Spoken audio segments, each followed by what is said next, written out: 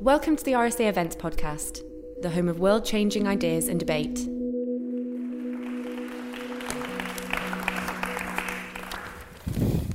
Hi everyone, welcome to the RSA, welcome to the Great Room, those of you in here, and for everyone online, welcome to you as well. I'm Andy Haldane, I'm the Chief Executive here. It's a huge pleasure to welcome Ed Smith here to the RSA. And the topic we're discussing is how to make better decisions, which in this world we're living in of polycrises and permacrises, it's hard to think of a more important topic, to be honest, Ed. And given the richness of your experience across a whole range of organisations and domains, I can think of few, if any, people better to talk about that than Ed.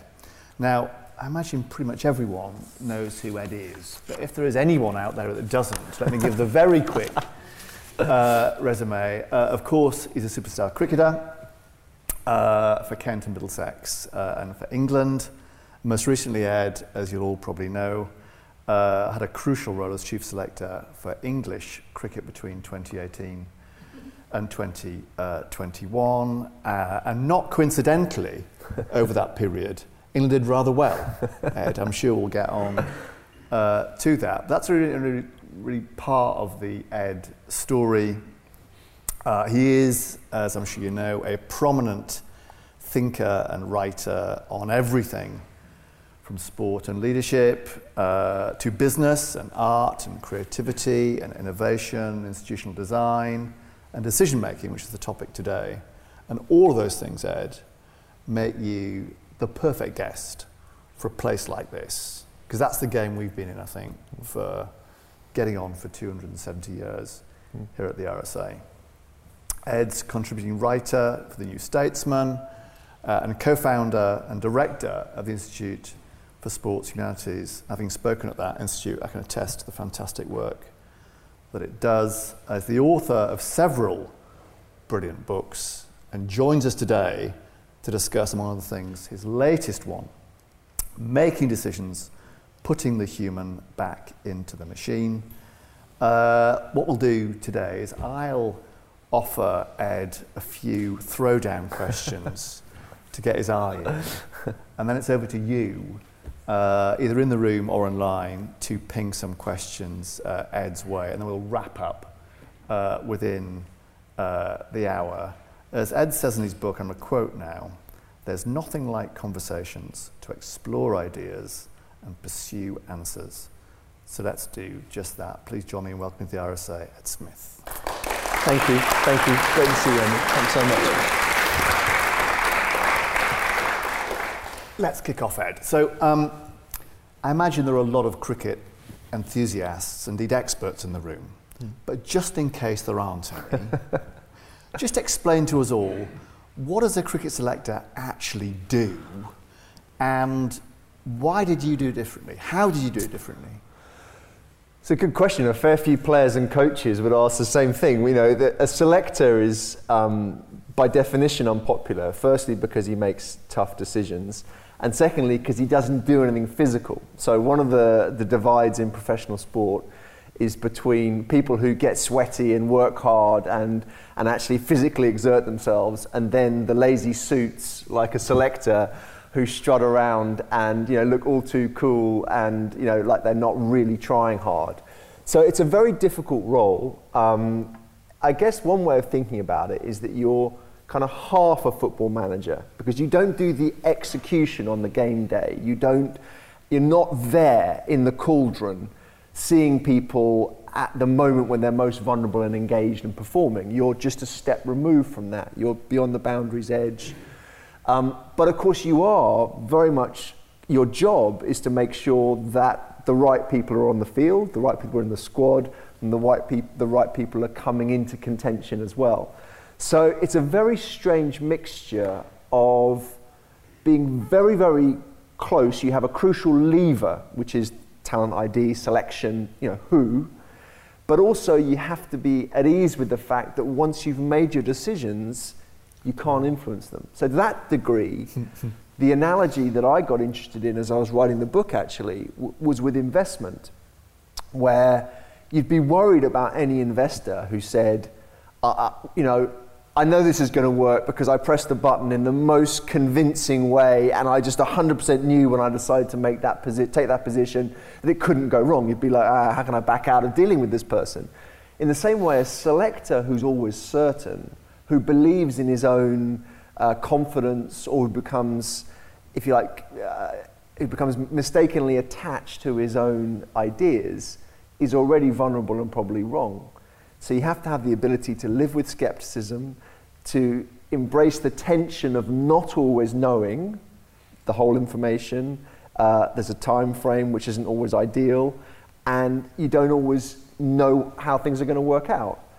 All you can do really is have your worldview, your sensibility, your ideas, and your good process.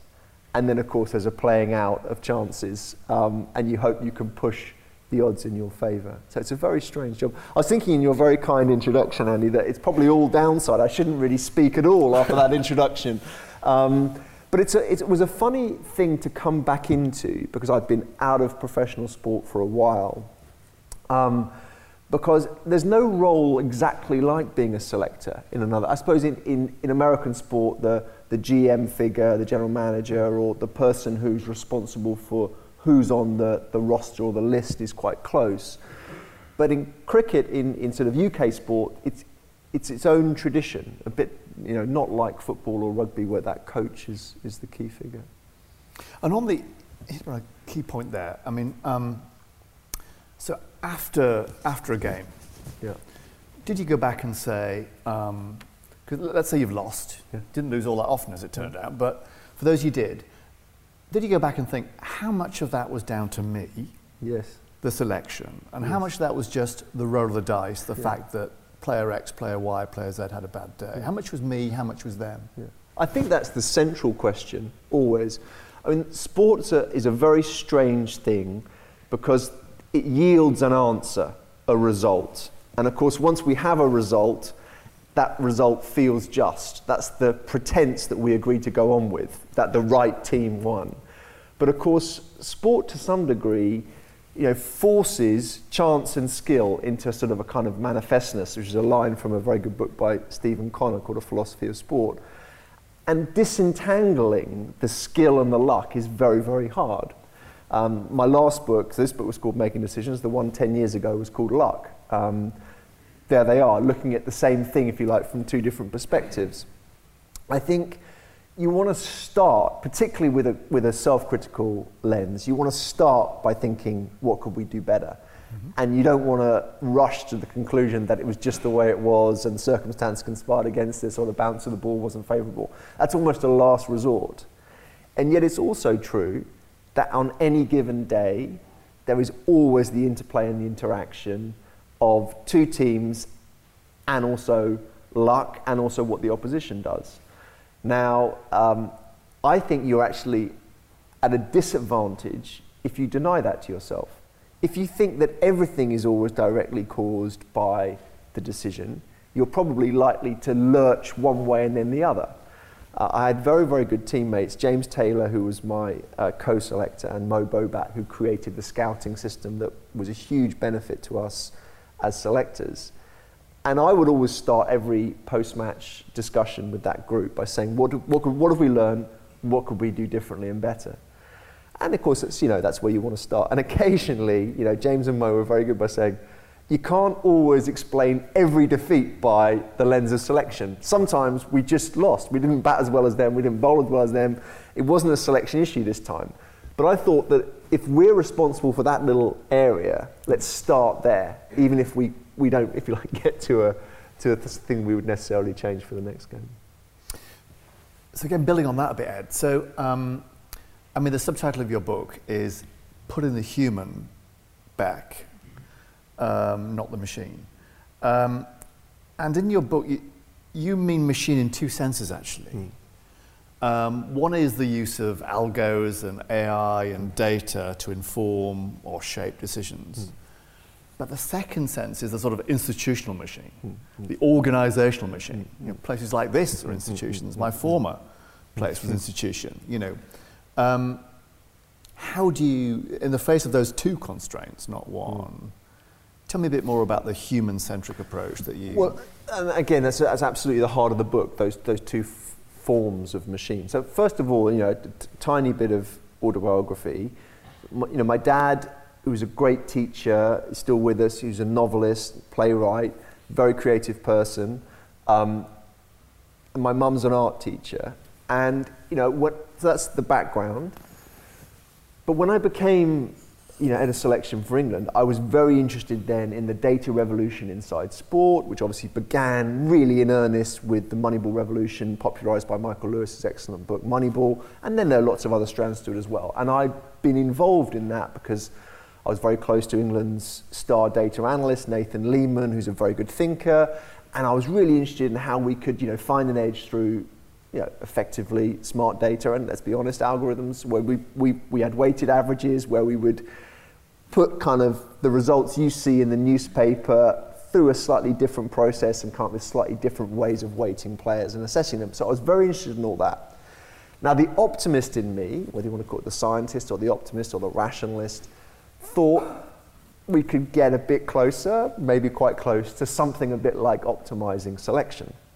Now, when I wrote the book, so that's now 4 years after starting as selector, I realized, partly from thinking about AI, and we had a big project with Microsoft when I was at England, and we were looking at how we could use AI, to think about selection, and also just partly trying to make sense. One of the things about being a writer is it normally takes a very long time to figure out what you were doing. So, several years after starting the project, I was trying to think, what are the themes, what was I really trying to do?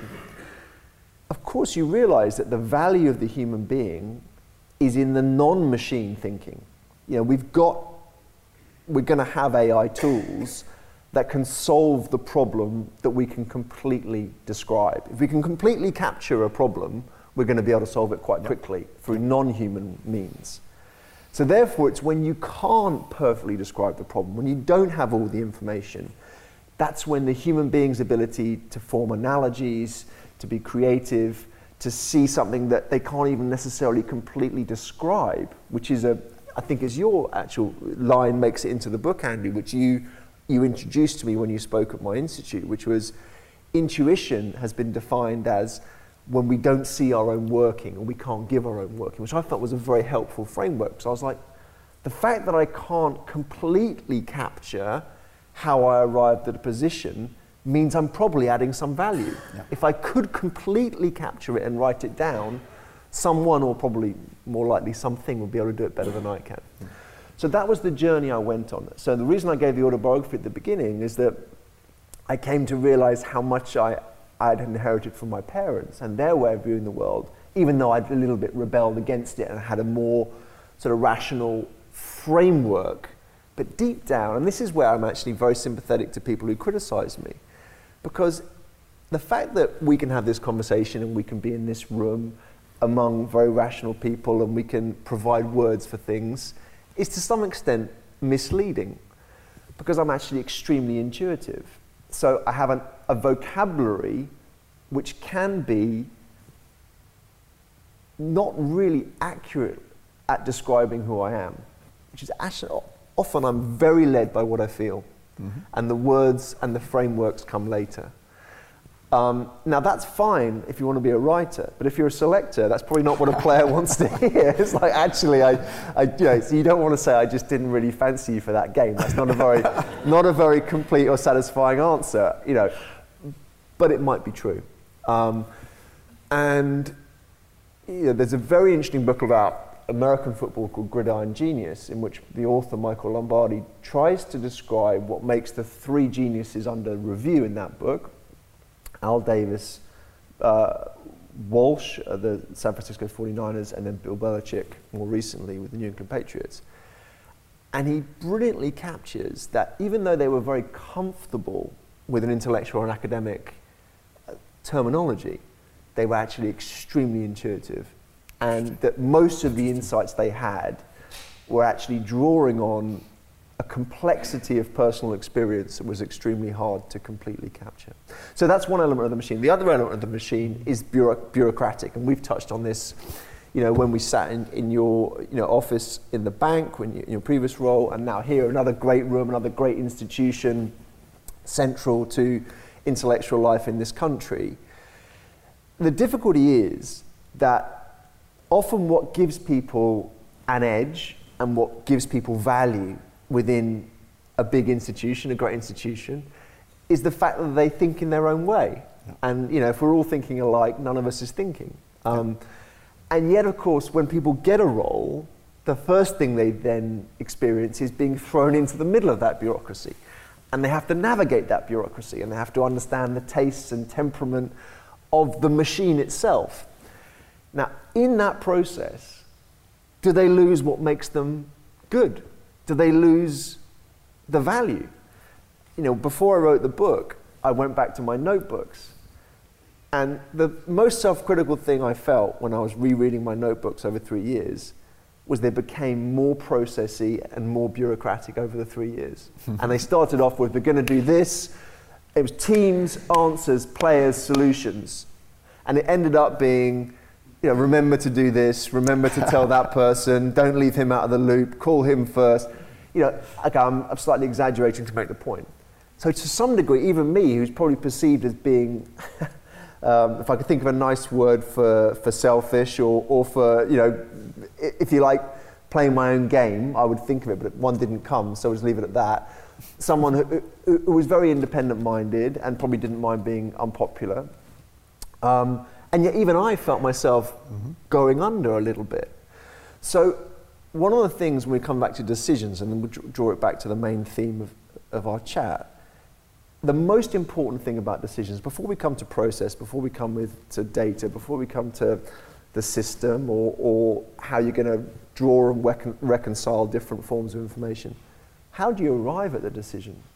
If you think of a cricketing analogy, the most important thing about a cricket shot or a tennis shot is what happens in the run-up to that shot. My son's a goalkeeper, and he'll tell you that the way you stand, your degree of readiness, will inform how well you save the goal. In the same way, I remember being at a Melbourne Australian Open, and about 10 or 15 years ago, and I spent the whole time watching Djokovic and Murray waiting to receive serve. It was a model in how to be ready. It was probably the most interesting thing I've ever done in a sports stadium. And in the same way with decisions, if you arrive frazzled, if you arrive tired, if you arrive snowed under, if you arrive feeling that everything's on top of you and you've got no space to think, you're not going to make very good decisions. Now, how you fit that need for freshness, for individuality, for intuition into roles that demand a degree of compliance, a base level of communicativeness with everyone, that's very, very hard. You will have seen it with politicians and central bankers, and you'll have seen them sometimes fail, where they're just, all they're doing really is ticking the boxes, and nothing new is going into the petrol tank. So that was the other thing that I learned when I was writing the book, which is that you've got to stay close to the bits that aren't machine-like. They're the parts of our intelligence that have the most use. And secondly, you've got to stay thinking in an unbureaucratic way, even when you're within a bureaucracy, both of which are easy to say, but hard to do. And on that, so I think that's a fascinating point. I mean, I want to reflect back on the many mistakes I've made, Ed, but the real whoppers have been ones where I've gone against my intuition. Absolutely. Right? Afterwards, I thought, that felt wrong. Absolutely. This familiar? Absolutely. Now, here's the interesting thing. I was asked a very good question at a literary festival, and it was at the end, the last question, And it was okay. So sometimes your book draws on some of the insights of behavioral economics and biases, and yet other times you talk a lot about intuition. So when it goes wrong, it's a bias, and when it goes right, it's intuition. Yeah. And that's a fair criticism. Yeah. It's basically, there's no methodology there. It's just afterwards we attach terms that suit us. I think that the difficulty is that anyone who's made decisions, we flatter ourselves by saying important decisions. Your decisions were important as chief economist of the Bank of England. My decisions were important for England cricket fans, but no, it's not life and death. But clearly, I think people who are good decision makers in sport, they all concede a role for intuition, and they would all, I think, or nearly all would agree with you that when they regret it, it's when they had a nagging doubt. And for whatever reason, whether they felt politically weak, whether they felt that they were outnumbered, whether they just were having they were distracted that day, any number of things, they went against their intuition. They are absolutely the times you regret it. Because, let's put that differently, because when you fail on your terms, you don't think you failed. Yeah. You think you've been yourself. Yeah. And actually, that is what the great players do. What sets them apart, and whether that goes back to players of my era like Kevin Peterson or the best players of today like Ben Stokes and Joss Butler, they will say, I am not going to let the game push me into a decision out on the field which is not the decision I want to take. I'm going to bring that forward and make it on my terms. And you see that in limited overs cricket all the time when people take a risk earlier in the over and they say, I'm not going to wait till I'm feeling stressed about being behind the wicket. I'm going to bring forward that moment. So I'm going to own the risk, and it's my decision. In actual fact, there are probably two types of decision maker. The ones who want to make decisions on their terms, based on their ideas, and they'll take the risk and the consequence, and those who don't. Yeah. And really, after that point, it's just temperament and taste and whatever. And it's very interesting when you watch people do a role you've done.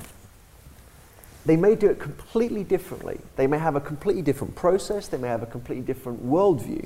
But if it's genuinely their show and they believe in it and they will back themselves, you kind of feel an affinity. Yep. And when you see people make decisions in a role you know intimately, and you think they're doing it because they want to appease that faction, or they don't want to upset that person, or they want to cover themselves in that way, you sort of lose interest and you tune out because you know there's no creative vision being developed. And to that degree, I think decision making, within an institution, within a team, whether that's a business or a school or a theatre company or a cricket governing body, they're all creative exercises. And nearly always, I think when there's a successful one, someone is driving a creative vision. I would go further and say normally I believe it is fundamentally one person with other people making a great contribution along the way. I want to come on to creativity and explore that with you because that's a rich avenue. Before that though, when you talk about leadership in the book, you talk about striking this balance between the boldness. And you're speaking about those bold leaders who just back themselves. This is my intuition, I'm going with it, I'm controlling. But the other side of this you talk about is humility. Which is, among other things, knowing when you don't know. How do you get, Ed, that balance between, when to strike out and say, I'm being my own person, I'm going with my gut on this one, and when you say, you know what, now's the time for me to listen rather than to speak, to learn rather than to act. How do I think about those two things? Again, if you see,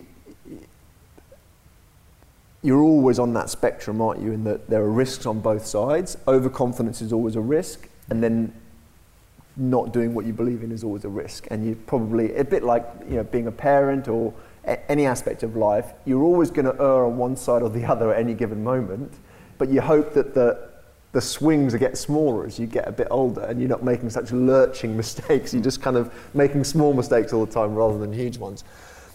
A couple of things. Just come back to the collegiate or if you like, the humility side of it. I felt the best meetings that led to decisions, so I don't like meetings as a general rule, but if we're going to have meetings, let's try and have good ones, which means, people actually say things other people don't know, and there's genuine insight at the end of it.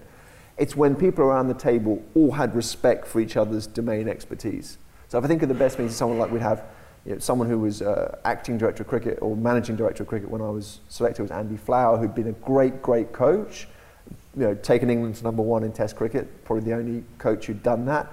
We'd have Nathan Lehman, who was a brilliant data analyst, James Taylor, who had a great instinct for the modern game, was just 30 years old, just walked out of professional cricket, Mo Bobat, who was a scouting guru, and then a coach and a captain who had the feel of the dressing room. They could actually sense that day, that week, they could sometimes say, look, Ed, we know what you're trying to get to, but this is not the moment, and that would be very, very valuable.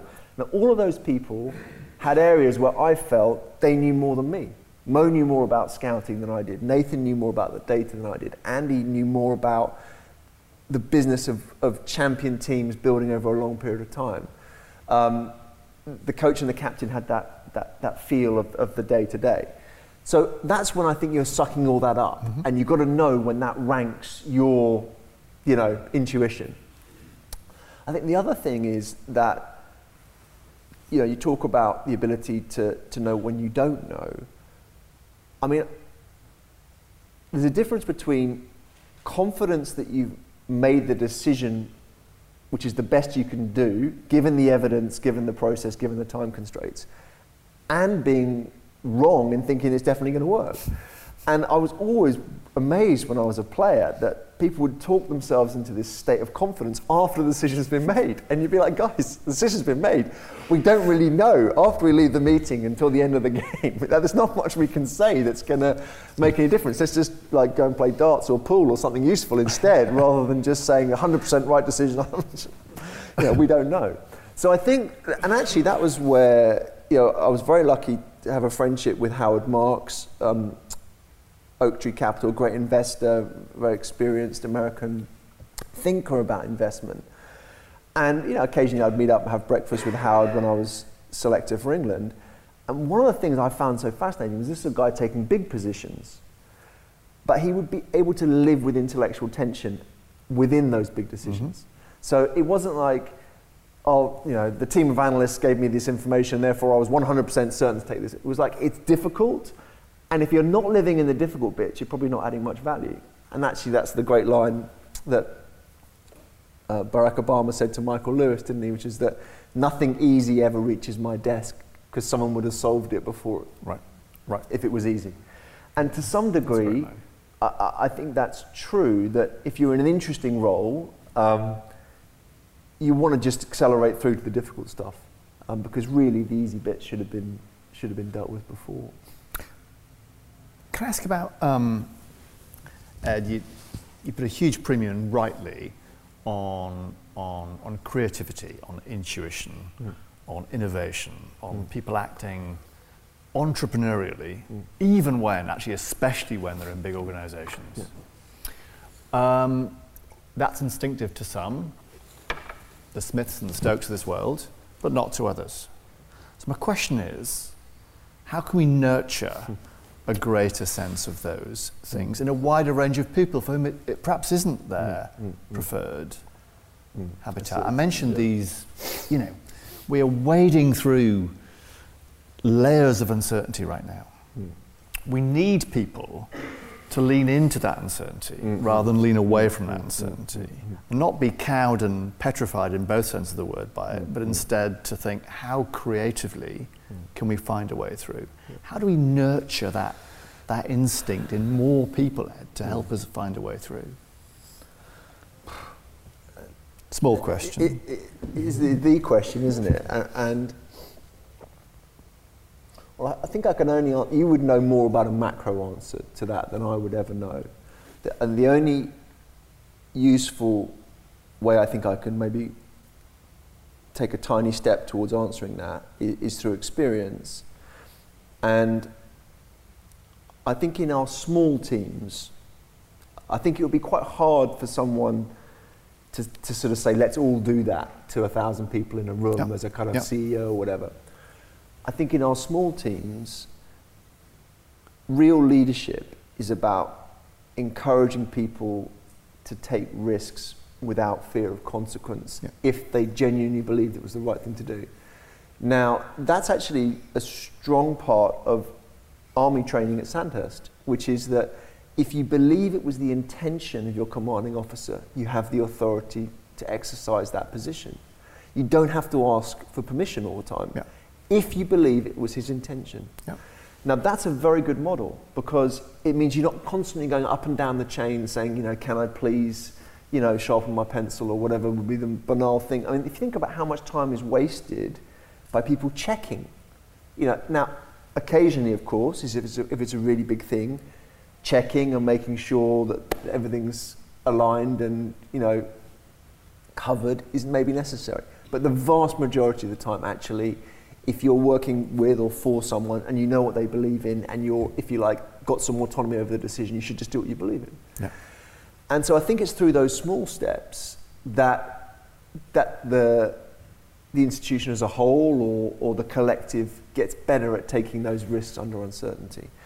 I think where we tried to get to in our very little group, you know, 5 or 6 or 7 people, with some people in and out who wore other hats as well. We call it talent ID and selection, but you know, who's on the field basically, that group. The group who spends their life while asking that question. I think you try to get to a stage where no one's ever afraid of saying anything at all. Nothing is deemed too obvious to comment on. Nothing is deemed too crazy to have a stab at. Yeah. And you can never remember at the end who came up with the idea in the first place. Yeah. And as Bruce Springsteen said, 1 + 1 = 3.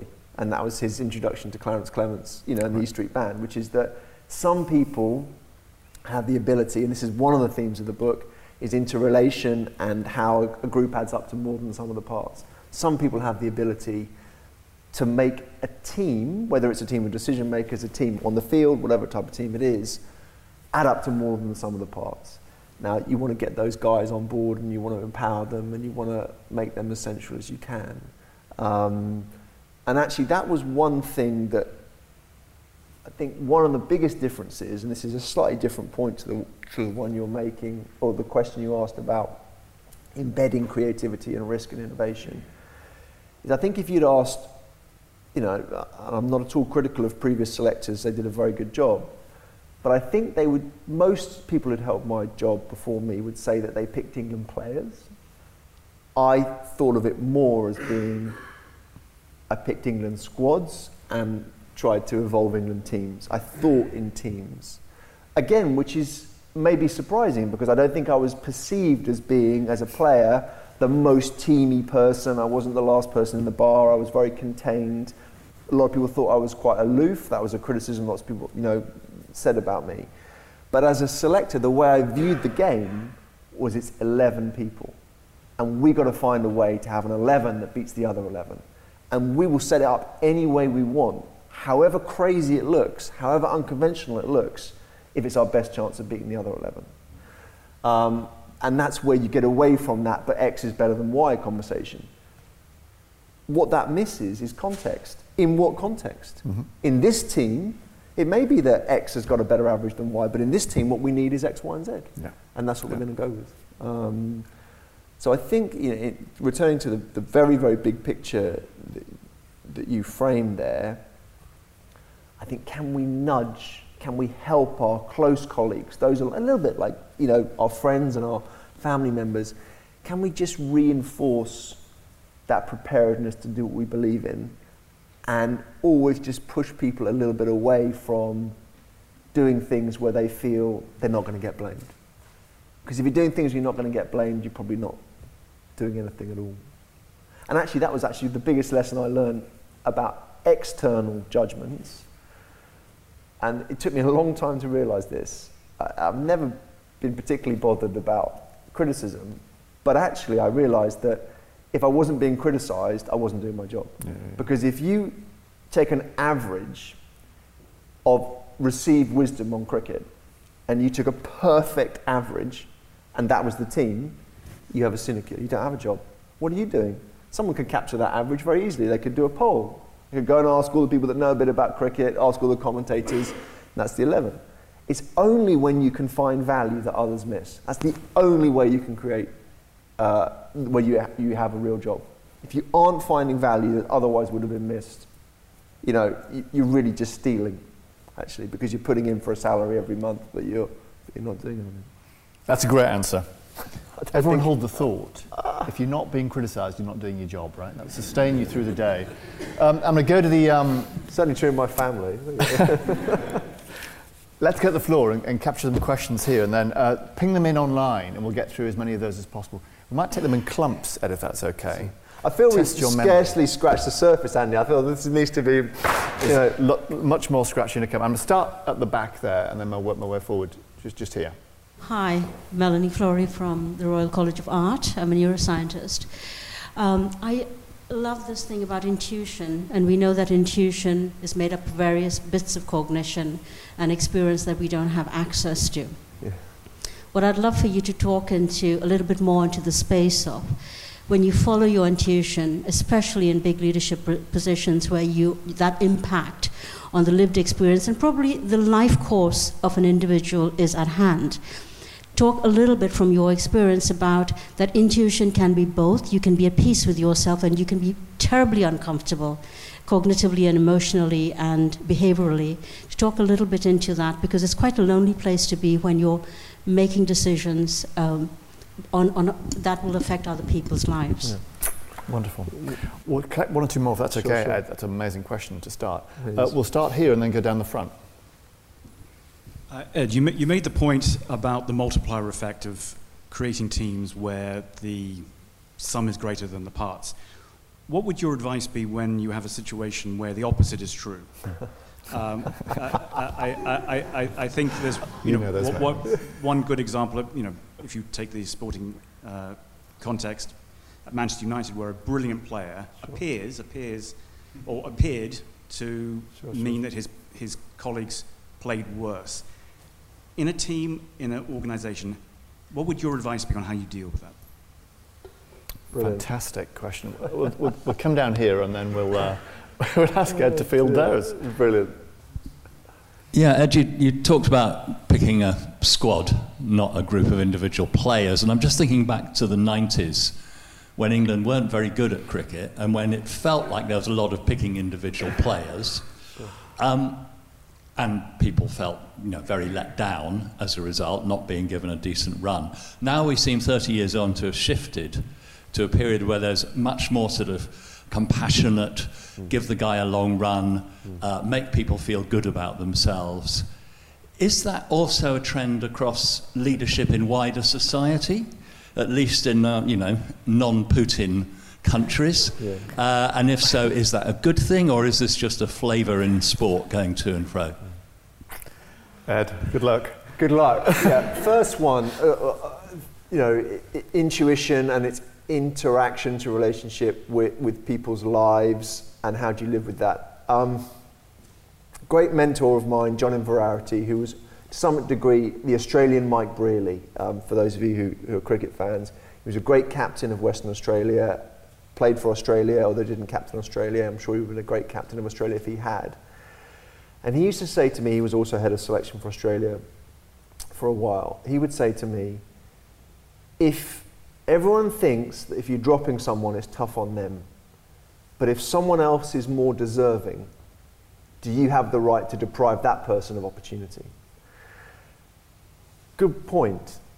And the example he would use was Gilchrist, the great Australian wicketkeeper, who actually spent a long time trying to break into the team. Mm-hmm. And of course, he was probably the greatest player in his position of all time. So your responsibility, and this actually is very close to the heart of the matter, your responsibility is to serve the team, not the individual. And you have to do whatever you believe, collectively as a group of decision makers, serves the team best. And the example that was the toughest one was the World Cup selection of 2019, when we had the final selection meeting and 17 went into 15. And there you are at Lords, and the coaches, the captain, the selectors, the data analyst, the head of scouting, and they leave one by one at the end of the meeting's over. And then there's 3, and then there's 2, and James Taylor was the last to leave. And he knows he's leaving me with 17 phone calls, 2 bad ones, or 2 difficult ones. And one was to David Willey, who'd played a big part in England's success as a team and as a great team man and a very popular person. And James Taylor, who was my co-selector, just said, the truth, honest, direct, that's what he would want. So you try. David was very, very hurt by missing out on what was an incredible experience for the team that went on to win the World Cup. But ultimately, that didn't weigh heavily with me, because I believe we picked the best squad for that challenge. And that goes with the territory. The second question, well, there should really, that demands a chapter. The chapter about the opposite. So what if there's someone who decreases the collective output despite being a very good player? Well, the chapter in the book that explores the positive example of that is called Swarm Harmonizer, which looks at, and the example I use is Sam Curran, whose character, skill, and variety is highly correlated with England doing better than they otherwise would do. Now, some people say it's not a massive sample size, it's a significant sample size, and he's just been, man of the series in a World Cup win in the T20s. So, he's a remarkable competitor and performer. But the opposite does also apply. There are clearly times when someone is a very, very good player, but the performance of the group goes down. Now, you were referring to Cristiano Ronaldo. Interestingly, there's a group of data analysts in football that predicted it 100%. So if you actually, so it's not an emotional position they were taking. They were saying if you actually followed his form in the Italian league, what will happen is the team will play worse, because he won't do this, he won't do that, the team won't press very well, he'll score the odd good goal because he's a very good player, but overall the Manchester United will get worse. And actually, Rebecca, my wife's here, she'll remember the conversation. I said it was a terrible signing for United, and they'll play worse as a result of signing him. Doesn't mean he wasn't a great player at his best. That could have probably added value to almost every team, but at that particular time it was a bad idea. And the third question was... Looking back to the 90s. Yes, individuals. Okay, so... well, let me answer that in a very brisk way. There's a spectrum, isn't there, between what we could caricature as a revolving door selection, where no one gets enough time, the sample size is always too small, no one feels at home, they're constantly introducing themselves to people they're then playing alongside, and you don't know anything at the end because you've changed your mind so many times. Nightmare. There's also, at the other end of the spectrum, going back to your point, you can err in different ways. If you never change the team, then how do you know you're not missing out on brilliant players who are just outside the 11? And also, what happens if someone gets injured? So my view was you needed depth. And everyone says, yeah, we want depth. And they say, okay, do you know what that means? It means changing the team. Because you can't have depth where you've got 11 people getting all the opportunity and 4 people getting no opportunity. You've got to get them in. So to me, good selection was arriving at a big challenge with some people having experience in the event of your key guys going down, because they will. In the but case do you of think it's indicative of a shift in leadership? Maybe. My view was you should always be in, and this is where players being dropped, if you like, rather than just rotation. My view was you should always try and make the selection before it's obvious. And if the bloke in the pub can see that it's time for them to get dropped, really, you're a little bit late there. Do you know what I mean? And so I don't actually agree with the idea that you should always give a player one too many games. I actually think you should give the player just the right amount of games that gives the team the best chance of winning. Particular questions online. First one, sent in from Staplehurst Cricket and Tennis Club, actually, interestingly. It said, Ronald Reagan said great leaders inspire others to make decisions. How important is delegated decision making? So that's one, Ed. Hold that thought. Second one, which I'm actually intrigued by, from Lindsay, is what role do you think the body has in making decisions? The intelligence that's rooted in noticing and respecting physical sensations and the movements the body makes. George Soros's back is the example, which is that, that's his intuitive tell, is that something, isn't right, and it manifests itself as back pain. Yeah. I certainly think that, and actually we were talking about this in the green room before, one of the things we lost in COVID was the room, and it's great to see, or you're here today, and it's a completely different quality of experience for me to be together in sharing this experience in a room, in a live experience. Now, of course, if you're never doing that, you never get to sense whether another decision maker is actually, really looking uncomfortable, because it might be he's not on the Zoom at that moment, or you're looking at someone else in the center of the screen. It's completely different. So I think that not only recognizing your own physical tells, but also other people as well. I remember one selection meeting I had an idea very early on, and I thought there'd been a bereavement suddenly. As I was we're definitely not going to do that. Everyone looked so sad, and they just had a traumatic experience with this particular, player or whatever. They didn't want to go there, and I was like, we're taking that off the table straight away, because you're not making arguments. You're just looking like we're not doing it. So I think that's a big part of it. And actually, this is not about making decisions, but I think we all, as a society, have to remember the centrality of movement and our bodies within a good life. And if you're spending your whole life on your smartphone or on a Zoom call, I reckon you're going to make very bad decisions for a whole range of different reasons, one of which is, you're not fully alive. So actually, I think it's not quite the question that was asked, but I think the ability to be together physically and also to attend to your own wider needs as a human being is very central. There was a first question. Delegated decision making, the importance of that. Well, I think it's a very important thing. If you're making all the decisions, you're not creating space for the most important decisions. And so in a way, any decision that can be made by someone else without you feeling that it lacks you should be. And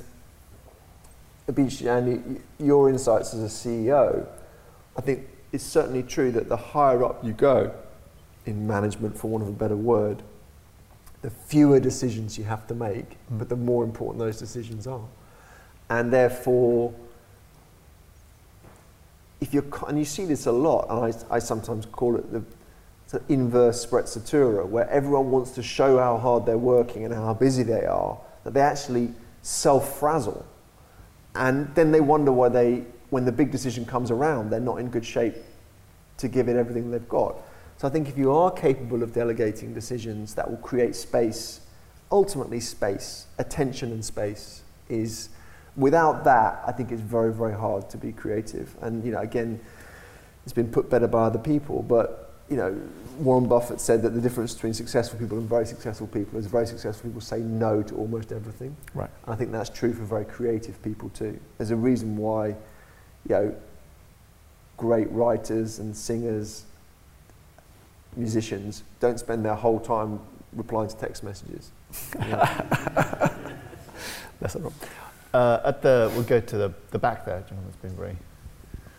Hi, really interesting. There is a challenge, as a preface, there is a challenge that business schools and executives have spent too much time looking at elite sport instead of their customers. And so that's just a challenge to preface but I am interested in the idea of stress. I just wondered how you view the role of stress, anxiety and pressure in elite performance. Very good question. I'm going to take one from this side of the room and we'll go here in the interest of balance. Thanks, Keely. Hi, thank you, Ed. Thank you, Andy. I'm really interested in how to make better decisions because I run a monthly meetup where people get together to look at how they can maximise their positive impact that they have on the world. And those kinds of topics are very nuanced and complex, and they're evolving, and they are very different for different people. The three pillars that I've looked at creating are maximum diversity, psychological safety, and also answering a better quality of question in the first place. And I wondered what your thoughts were on the necessary conditions to help make better decisions in that environment. Very good. Ed? Brilliant questions. Let's start with that. I think, and I feel most competent to talk about the third of those conditions, which is better questions. So, which also leads to the beginning of this conversation and about the machine and about data and algorithms. I was always very careful in press conferences never to say the data says, Data doesn't say anything. You have to ask. And all the leaps forward in professional sport that have been connected to smarter or better use of data have begun with a good question. Without the good question, you're not going to get anywhere. In the case of Moneyball, it was maybe batting averages don't really capture batting contribution. And we felt the same way in cricket. We felt that headline averages didn't really capture contribution. So if we can find a better way to capture contribution, we'll assess value players in a superior way and gain an edge. So I think the ability to refine, improve the nature of the question is very central to the task. And the other point you mentioned, which is psychological safety, which I think connects with one of the points I made earlier on, that in that, can you move a meeting towards a conversation? Because, what's more frustrating? Very few things are more frustrating than having a meeting and then everyone rushes to have a conversation afterwards. I was like, well, let's have the conversation in the meeting. Why do we have to end the meeting and then start? That was actually the first thing I noticed right when I began, is that people, careful what I say, I was in a meeting when the meeting wasn't very good, and the conversation after the meeting was really good. And I was like, guys, we just need to flip this over and we've got a good system here. Let's get to the stuff. And that's where maybe I think you want to use all your tricks of making people feel as informal as possible. And I cite in the book, I worked with a great editor at a newspaper, and he would just sort of appear and ambush you and say, interesting or not interesting about something massive. And you'd, before you'd had a chance to think, you'd blurt out what you felt. And of course, that's much more value than straightening your back and saying, well, in 1812, whatever, some historian's answer that you would have prepared before leader conference. So I think that's very important. Business schools and so the sport business analogy, you're raising the question, is it overplayed? Sometimes yes. So I think if you're interested in an analogy, as I am, you have to be alert to when the analogy doesn't hold. Yeah. And I think that's a very fair question. And sometimes sport is, people say, well, if that's what they're doing, we can do exactly the same thing in our world. Well, probably not, because they're different types of people, it's a different type of challenge, different temperaments are involved, and of course it's usually a much more bounded exercise. Sport is actually relatively straightforward in terms of we know what a goal looks like, but often in life we don't. So there's a radical uncertainty about the real world, which isn't always present in the very bounded world of professional sport. However, I do think that thinking about the team aspect and the frameworks we've discussed today and I write about in the book does have some transferable value, only when it's exercised with judgment and caution.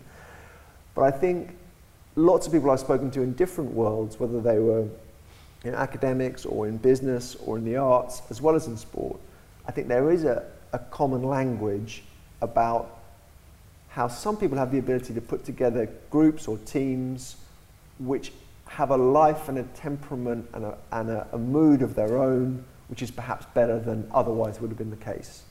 So I think that is a real phenomenon, and sometimes sport can give us an insight there. It's also true that it's not the case that every winning team has better team spirit. It's not the famous quote, an illusion glimpsed in victory. There's something in that, if you like, skeptical view, but I'm quite certain that decisions and group culture do interact. When culture is better, decisions are more likely to be good. They're not certainly going to be good. And when culture is worse, decisions are likely to be worse. Of course, occasionally you're going to get a good decision in a bad culture too. There are so many good questions both in the room and online. So let me ask you another online one. This one is going to test your diplomacy skills, Ed. What are Ed's thoughts on Bazball? Is McCullum allowing the players to make their own intuitive decisions, or is the overarching no-fear philosophy endorsing abdication of responsibility? Well, I would tend to the former analysis there. I think, Brendan I've admired for a long time. a very shrewd appointment by Rob Key, and I think he's doing a lot more than he lets on. Like, a lot of the best leaders are very good at saying, I don't do anything. And of course with Brendan, there's also the sort of the mythology of the great times, and, you know, all we do is you just have a cigar after a win and we just want to keep everyone relaxed and have a glass of wine. Okay, that's all fair, and it does happen, but he's also incredibly smart and he knows exactly what he's trying to do. He actually reminds me of the entrepreneur who doesn't like to say what he's doing, right, but afterwards you see that he knows exactly what he was doing. So I think there's a real creative vision there on Brendan's part.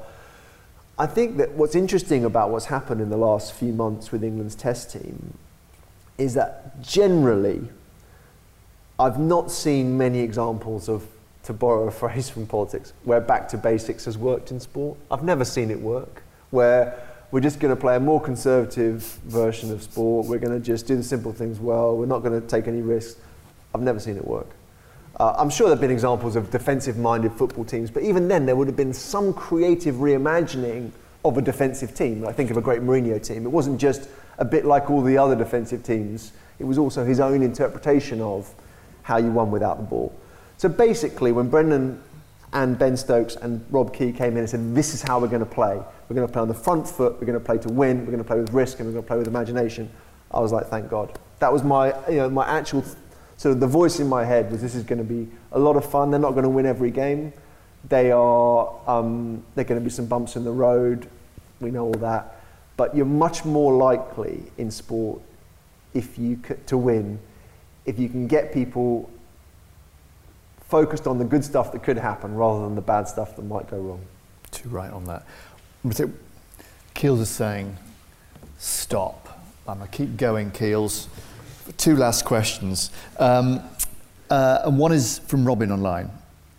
And the question is, how do you know when you've made a better decision? Is it about your feeling of the process having been better, or does it need to be validated by the eventual outcome? Well, I don't think one outcome on its own is enough to validate a decision. So, for example, if asked the question after a win, obviously the win validates your selection. I would always say no, that's not the case, partly because I didn't want the inverse question, which is, having made the decision the way you did and then lost, surely you now see that you made the wrong decision. Obviously you need a bigger sample than one game. Clearly there are times when a combination of being at ease with your own intuitive position, confidence that the process was then... I think where process is very good is process filters out obvious mistakes. That's what I came to see. So I don't want to be down on process because I know how much I benefited from a good process around me and from people who were very, always another filter, another filter, another filter. Are there any obvious mistakes we're making? Is there anything that we should have done we haven't done? Those people are very important. They filter out obvious errors. And those systems are very important. But I think it's probably when you feel that you've arrived at a better place and it's been checked rigorously through a good process. I think but when those things are aligned, because obviously one without the other, it might just be, you might be having an off day. But I've also never seen process alone get very far. It needs an engine, I want to end on this one, Ed. So think of you as a mountain climber, right? You've climbed a whole range of mountains, different sets of mountains, different ranges of mountains. So I want to know what the next mountain is. The book's the most immediate mountain. That's been scaled, available outside afterwards. I'll just get to that in a second. What's the next one, Ed? Well, we were a family of mountain walkers. And my sister used to say, but I like the view from here. So maybe she had a point. And maybe it's a flippant answer because it's true, isn't it, that we imagine there's a happy situation or environment when you're not being pushed or stressed, was the word earlier on, or challenged. But the reality is there probably isn't. And it's in the challenge is when you accidentally arrive at what retrospectively seems to be something approaching happiness or whatever you want to call it. So there always is another thing. The only thing I'd say, Andy, to that is that what Writing Luck, the last book before Making Decisions, I think what that tried to capture was that I'd changed my mindset, or things had happened to me, whichever way.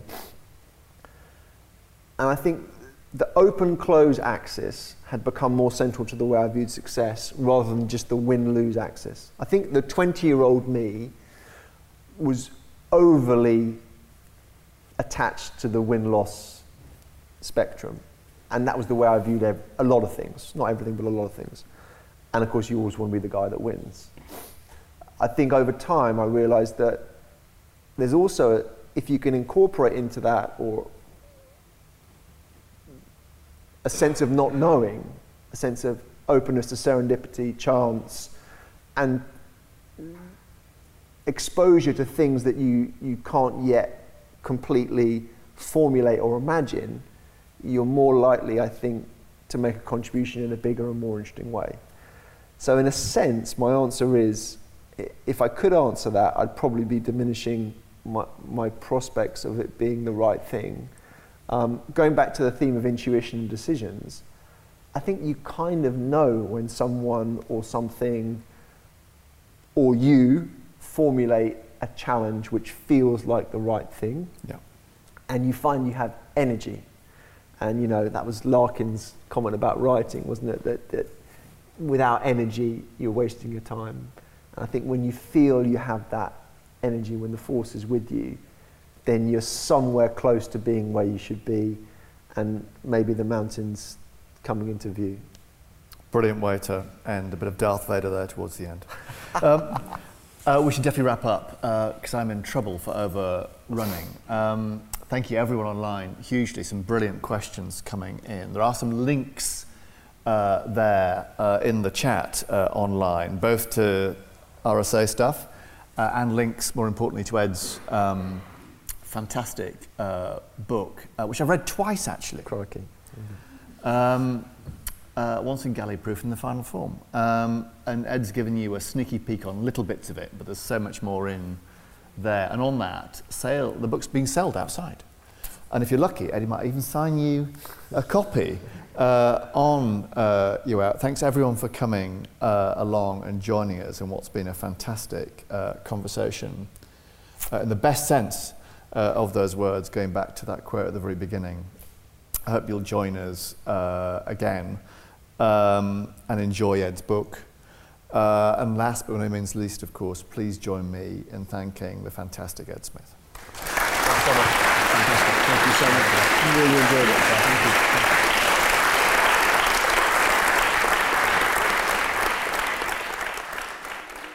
Thanks for listening. If you like this podcast, head to our YouTube channel for inspiring talks, interviews, and animations.